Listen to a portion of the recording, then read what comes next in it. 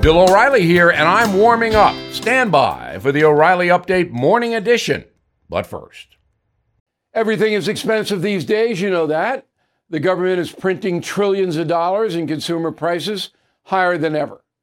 If the government continues its printing and spending, the dollar could continue its free fall and lose its coveted role as the world reserve currency. Let's hope that doesn't happen. But there are a few things you can do right now. American Hartford Gold can show you how to protect your money, your retirement, your hard-earned savings against inflation by helping you diversify a portion of your portfolio into physical gold and silver.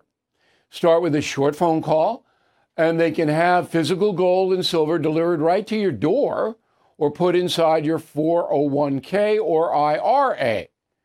So please call or text them right now.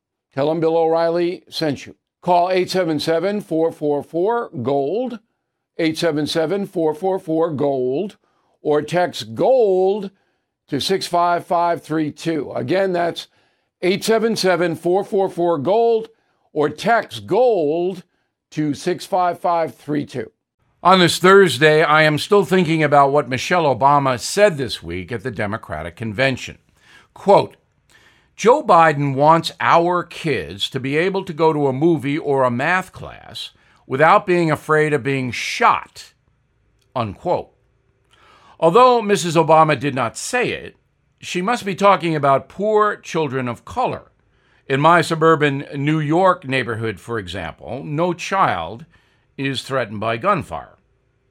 But in Michelle Obama's hometown, Chicago, more than 25,000 mostly African Americans, were shot while her husband served as president.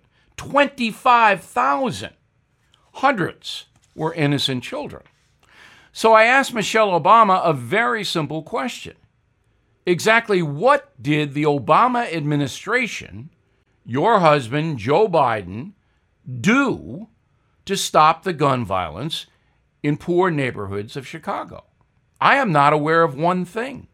And I've closely followed this story for more than a decade because I believe it is overtly racist that poor Americans are terrorized by drug gangs. Well, authorities do little to stop it. Joe Biden may want to protect poor children, as Mrs. Obama asserts, but in 8 years as vice president, what did he actually do? And the answer is nothing. Now this. I'm Mike Slater from the podcast Politics by Faith. This is a crazy time in our country. It's stressful, a lot of anxiety, and it's going to get worse. And I realized that one of the things that helps me take away the stress is realizing that there's nothing new under the sun.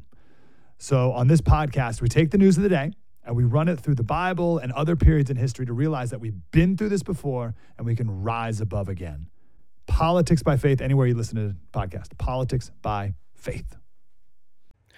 That is the Morning O'Reilly Update. More analysis later on.